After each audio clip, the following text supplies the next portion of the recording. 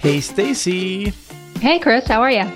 Hey, I'm doing pretty good. I'm curious if you have a number for us for this week. It's 465. And 465, what is that? That's the number of Whole Food stores that are now owned by Amazon. Yes, and we can say now owned because we waited a little bit to get a sense of what was happening before doing the show rather than just rushing in like other people. So this week we're going to be talking about Amazon's acquisition of Whole Foods and some more monopoly power type stuff. Stacy is the famous Stacy Mitchell of the Institute for Local Self-Reliance out in Portland, Maine. I'm Chris, the less famous Mitchell of the Minnesota office. I work on broadband issues. Stacy works on independent businesses. And we're a part of the team here at the Institute for Local Self-Reliance that's fighting to build local power, to make sure that communities are strong and that, we're all happy to wake up tomorrow morning. I think that's kind of a good summary. That's right.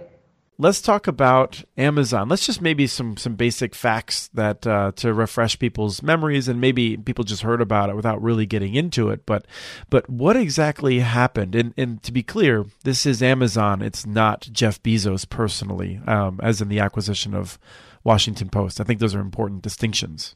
That's right. So back in mid-June, Amazon announced its intention to acquire Whole Foods, the chain of natural foods grocery stores.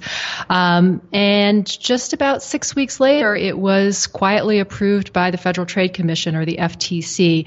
It was approved with lightning speed and what we can only assume was a fairly cursory review of the issues. And this is despite the fact that a lot of people, including people in the food industry, folks like us who study concentrated market power, legal scholars, members of Congress, a lot of folks had raised serious concerns about this merger. And yet it appears that the FTC approved it rather quickly and didn't take a deep look at what those issues are. Well, and you say appears. This is an interesting point that goes along with the speed, which is that we don't really know because they issue 3 sentences in terms of their decision. Yeah, I mean, it's really remarkable, the lack of transparency. It was a total of 3 very basic sentences in their statement that said that this merger had been approved. And there's no further explanation in terms of how they chose to look at this deal, whether there were particular things that they tried to evaluate, what went into their thinking. And again, this despite the fact that there had been an enormous amount of public discussion of it. And rather than, sort of supporting that kind of active democratic engagement and oversight, the FTC is basically this opaque black hole. We don't know what they looked at. Why is this something that rises to the level of us talking about it? I mean, what's the big deal? I think a number of people might just think, well, Whole Foods is just some place where relatively wealthy, young, often white families go, and who really cares about them anyway? I think the concern for me is that Amazon has monopoly power in online retail. They're capturing almost 1 out of every $2 that Americans spend online. And they're also the place where, 55% of all online shopping searches start. So people are no longer starting at Google or a search engine. They're starting directly at Amazon. So they have this tremendous market power online. And there are various ways in which Amazon is going to use Whole Foods to really augment and solidify its hold over online commerce. And it's also going to begin to kind of blur the lines between online and offline retail. And so what we're seeing is the beginning of Amazon taking its monopoly power online and then beginning to extend that into the physical world of retail. And that has huge implications for all of us, for the economy as a whole, for innovation, competition, for consumers, for workers.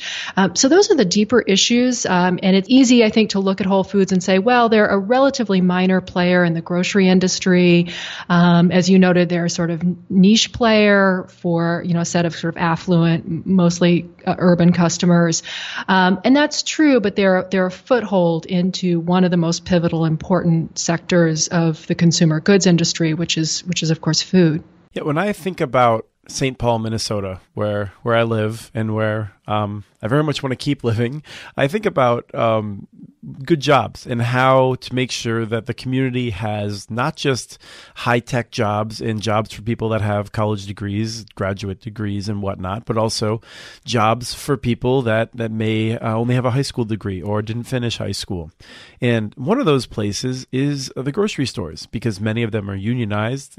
They have a means of employing people, and those people know that they'll have a future. They have some job security. They have some decent wages and things like that. But I think maybe you could just describe for us what life is like as a grocery store today, because this isn't somewhere where they're like, oh, we'll just trim down our margin a little bit and we'll still be okay. This is sort of an area in which Amazon could make a huge difference because it's already kind of on a thin margin, right? Yeah, I mean, we've seen throughout Amazon's history, it has used its ability to lose a lot of money in order to take market share. And so it did this for many years in books, where it would sell books below its own cost. And of course, if you're a bookseller or a publisher, you can't compete with that because you have nowhere to make that up. Amazon could do that because its investors were willing to allow it to post losses. So it sold books at a loss, and then we've seen it consistently do this. It will strategically sell below cost in order to push competitors out of the market. So the question now is, are we going to begin to see that in the grocery sector, which is a very, it's a sector with very thin margins. How is that going to affect competing retailers who don't have the luxury, particularly independent stores, of losing money for years on end in order to stay in the market? And also, how is it going to affect suppliers, farmers, and others? The way that Amazon ultimately finances that below cost selling, is partly, as I mentioned, through the willingness of its investors, the willingness of Wall Street not to require profits, but also by squeezing fees and margin from suppliers. The food sector is one of the few bright spots in the economy. In fact, the Federal Reserve just came out with this book a few weeks ago where they talk about how in both urban and rural areas, this sort of growth of local and regional food systems, food manufacturing at a smaller regional scale, retail systems, and so on, that has been a real driver for some goodness in local economies, some new growth and economic vitality in places that were missing it. Amazon could really change that. It could come in and put pressure in a way that pushes down returns to those producers, to their workers.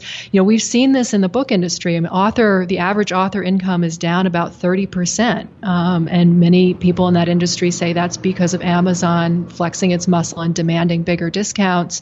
Are we now going to see that same thing in the food sector? And as you noted, a lot of grocery stores are unionized. And workers earn a family-supporting wage with benefits in those jobs. Amazon has a very different labor model. It has a kind of 19th century labor model that pays very low wages, uses a lot of temps, and increasingly automates jobs. So when we think about what this means for us on the income side of the ledger in terms of our ability to get decent work, to have thriving local economies, there's a lot of reason to be concerned. One of the reactions that I see from people is to say, well, I really like Amazon. Amazon's a brilliant business in terms of how they do business. Maybe this will be terrific because Amazon is going to lower the prices of food and things like that. Now, just ignoring for a second, obviously, that the cost may go up in the future, I'm curious for people who like Amazon, can you just cite some of the examples? You mentioned the books, but are there other examples in which we have a sense that Amazon will ultimately be abusing its power in order to run others out of business? Amazon has done this with upstart rivals in the e-commerce space. So one good example is Zappos, the shoe retailer. This was a company that came along selling shoes online, really built a unique and beloved business doing that. And Amazon decided one day that they wanted to own that business. And they went to Zappos and tried to buy them, and the founders were not interested in selling. And so Amazon responded by beginning to sell shoes at a loss and offering free shipping. And Zappos, in order to continue to compete, had to match those, and it just started bleeding money. It was just losing so much money that finally the company, just couldn't do that any longer, and they gave in, and now Zappos is owned by Amazon. We saw Amazon do this with diapers.com. I mean, they have this pattern of using their muscle to eliminate competitors that come along that might challenge them. And that's bad for consumers. I mean, at this point, I don't even know if a business that had a good online retail strategy could even get financing. I mean, what bank, what investor would want to fund that given what we know Amazon is going to do? I think that's such a key point, and something that people don't always appreciate is that this impact in terms of who gets investment to build those next businesses, it will prevent all kinds of ideas from ever coming out, and we'll never know that we had lost them. One of the things that you focused on in a recent editorial, in which it was entitled "Amazon is Trying to Control the Underlying Infrastructure of Our Economy," and it was in Motherboard a few months ago. I think people think of Amazon as another competitor, but you're arguing that basically Amazon is both the distributor, it's basically the marketplace, and it's figuring out how to torpedo those who are using it. I mean, it's almost like a Hollywood monster, frankly. Yeah, that's right. The many-headed Hydra. Amazon, it's vastly more of a threat to competition. It's like an order of magnitude more of a threat to competition than, say, Walmart, because Amazon isn't a retailer. It's easy to think of them as a retailer. They're the biggest seller of, books, toys, electronics, clothing, online or off. I mean, they're a huge retailer, and we tend to think of them that way, but that's not really what they are at their core. What they're interested in is controlling, as I said in that op-ed, the underlying infrastructure of the economy. So they want to own the rails, essentially, that all the other businesses that want to sell you stuff have to ride in order to get to you. So one of those pieces is the online platform. I mentioned that most online shopping now starts on Amazon's platform rather than going through a search engine. So effectively, they're precluding competition right out of the gate. They figured out how to do that. And for anybody else, any other retailer or manufacturer that wants to sell online, increasingly what that means is that they have to become a third-party seller on Amazon's platform, because if they're just doing it through their own website, there's less and less traffic. There's less and less ways that anyone can even discover them because people are starting right on Amazon. And then the other two big pieces of Amazon's infrastructure, one is the cloud. They control over a third of the world's cloud computing capacity. Everyone from Netflix to the CIA uses Amazon. And then the last piece that they're building out quite rapidly right now, in which the acquisition of Whole Foods is really helping them do, is shipping and package delivery. Amazon is now freighting goods from China across the ocean. They've got cargo planes that they've leased. They've got a big network of delivery points and warehouses.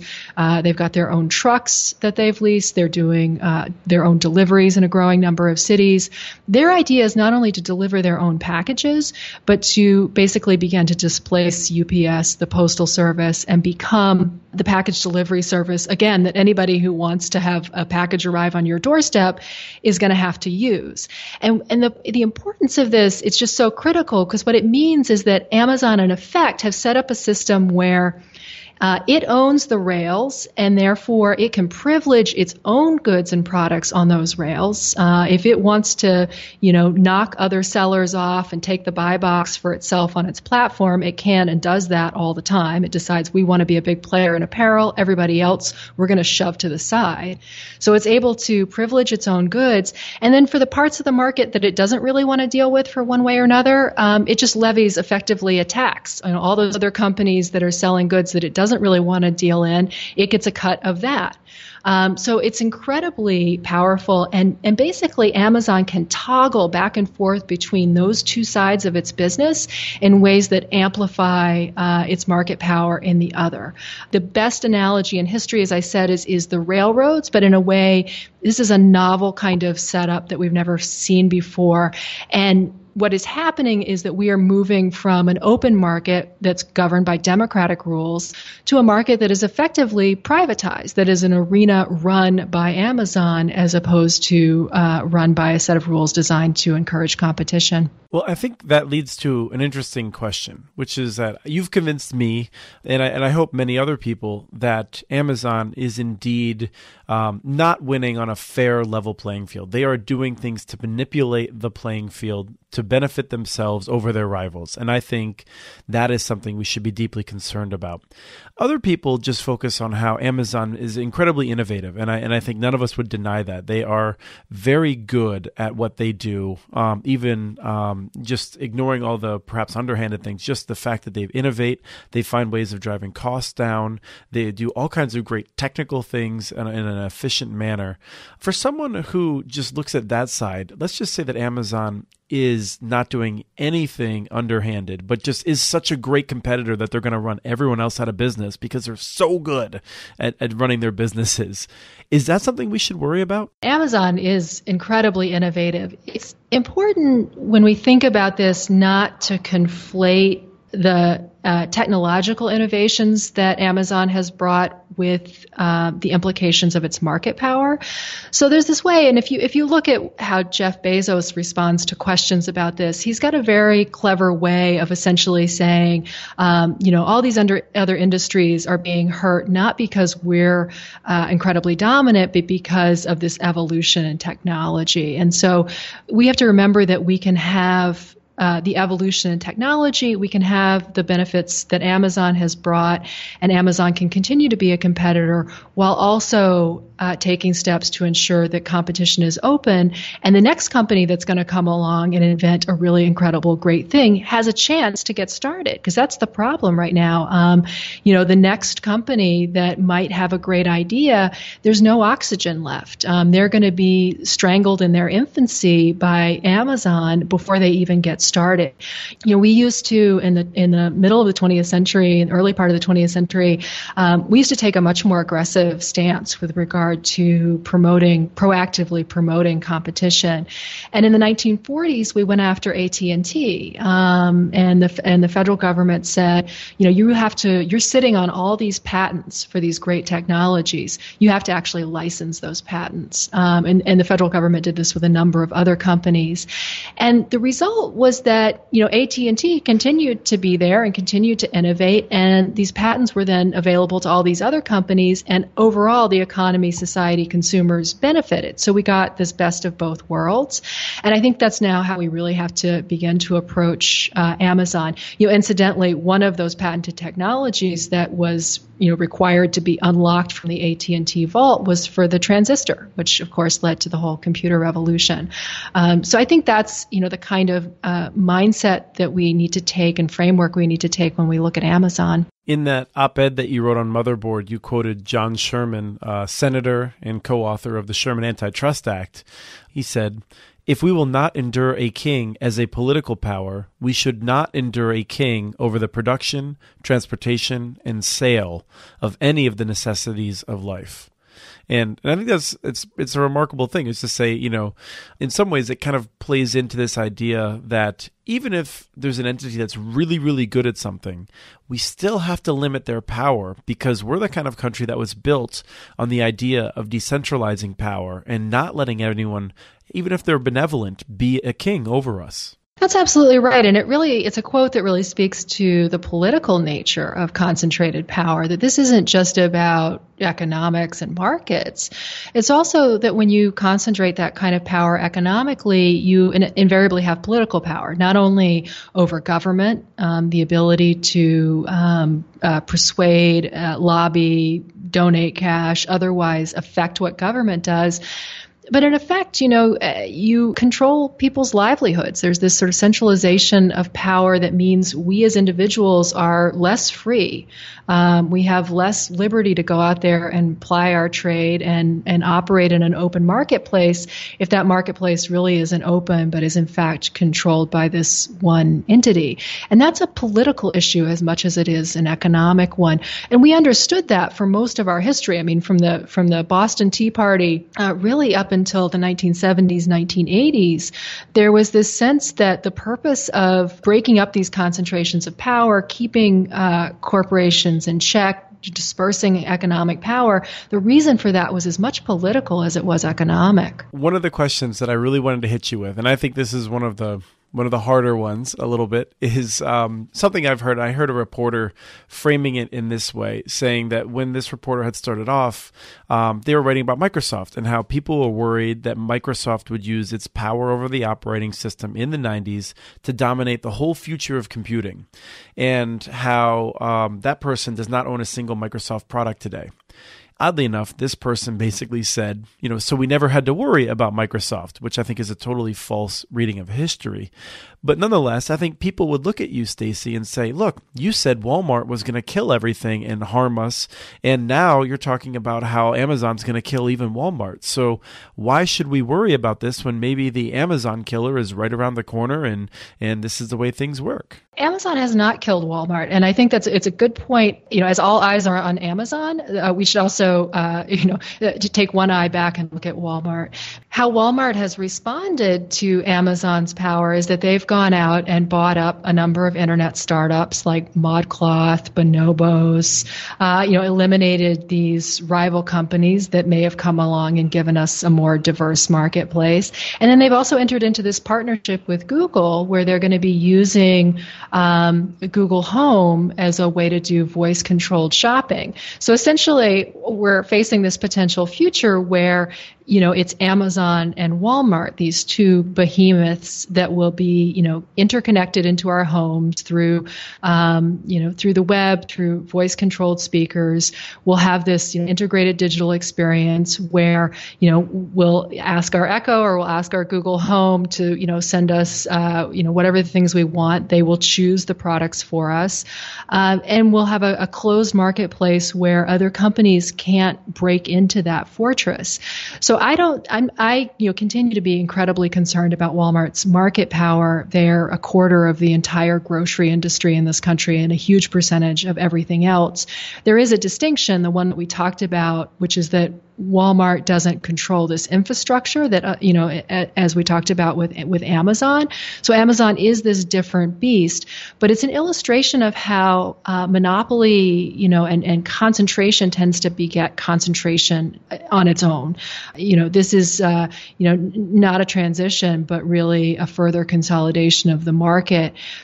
Can another company come along and unseat them? I think it's pretty remarkable that it's now been quite a few years since we've seen an internet company come along and change things. Facebook, Google, Apple, Amazon, those guys are getting pretty old at this point, and there is no new entity that has come along, in part because if one gets to be too successful, one of those big companies either pushes it out of the market in a predatory way, or they buy it up. So how is it that we're going to see a new competitor come along and challenge Amazon? And there's something that I'm curious how you'd react to, which is one of the ways that I react to that is let's just assume that in 8 to 10 years, another company is going to come along and defeat Amazon, and it'll be a new one. In some ways, I feel like, we're a bunch of cute beagle puppies that are locked in a ring with two warring elephants, and they're like stomping around and sometimes falling over, and sometimes a new elephant comes in. It kind of sucks to be the cute little puppies in that situation. Like, even if the elephants change identities and things like that, it's not good for our communities. That's exactly right. And we published this report last November called Amazon Stranglehold. And one of the parts of the report that I think is so useful is that we spend some time talking about the importance of a diverse marketplace. And this is especially true in the retail sector. The more outlets that there are, the more different retailers that there are, the more chances that a company that comes along and produces a new product, the more opportunities they are going to have to be able to bring that product to market, to find one or two or three or a number of retailers that are willing to carry that and promote it to their customers. When that whole thing collapses and we just have a couple of dominant channels, If you're a small company or a new company, how are you going to get your product featured? You may be able to get it onto Amazon's platform, but no one's going to see it if it doesn't show up in the search results in the first couple of pages, or if it's not otherwise featured or promoted. The same thing is true with shelf space at Walmart.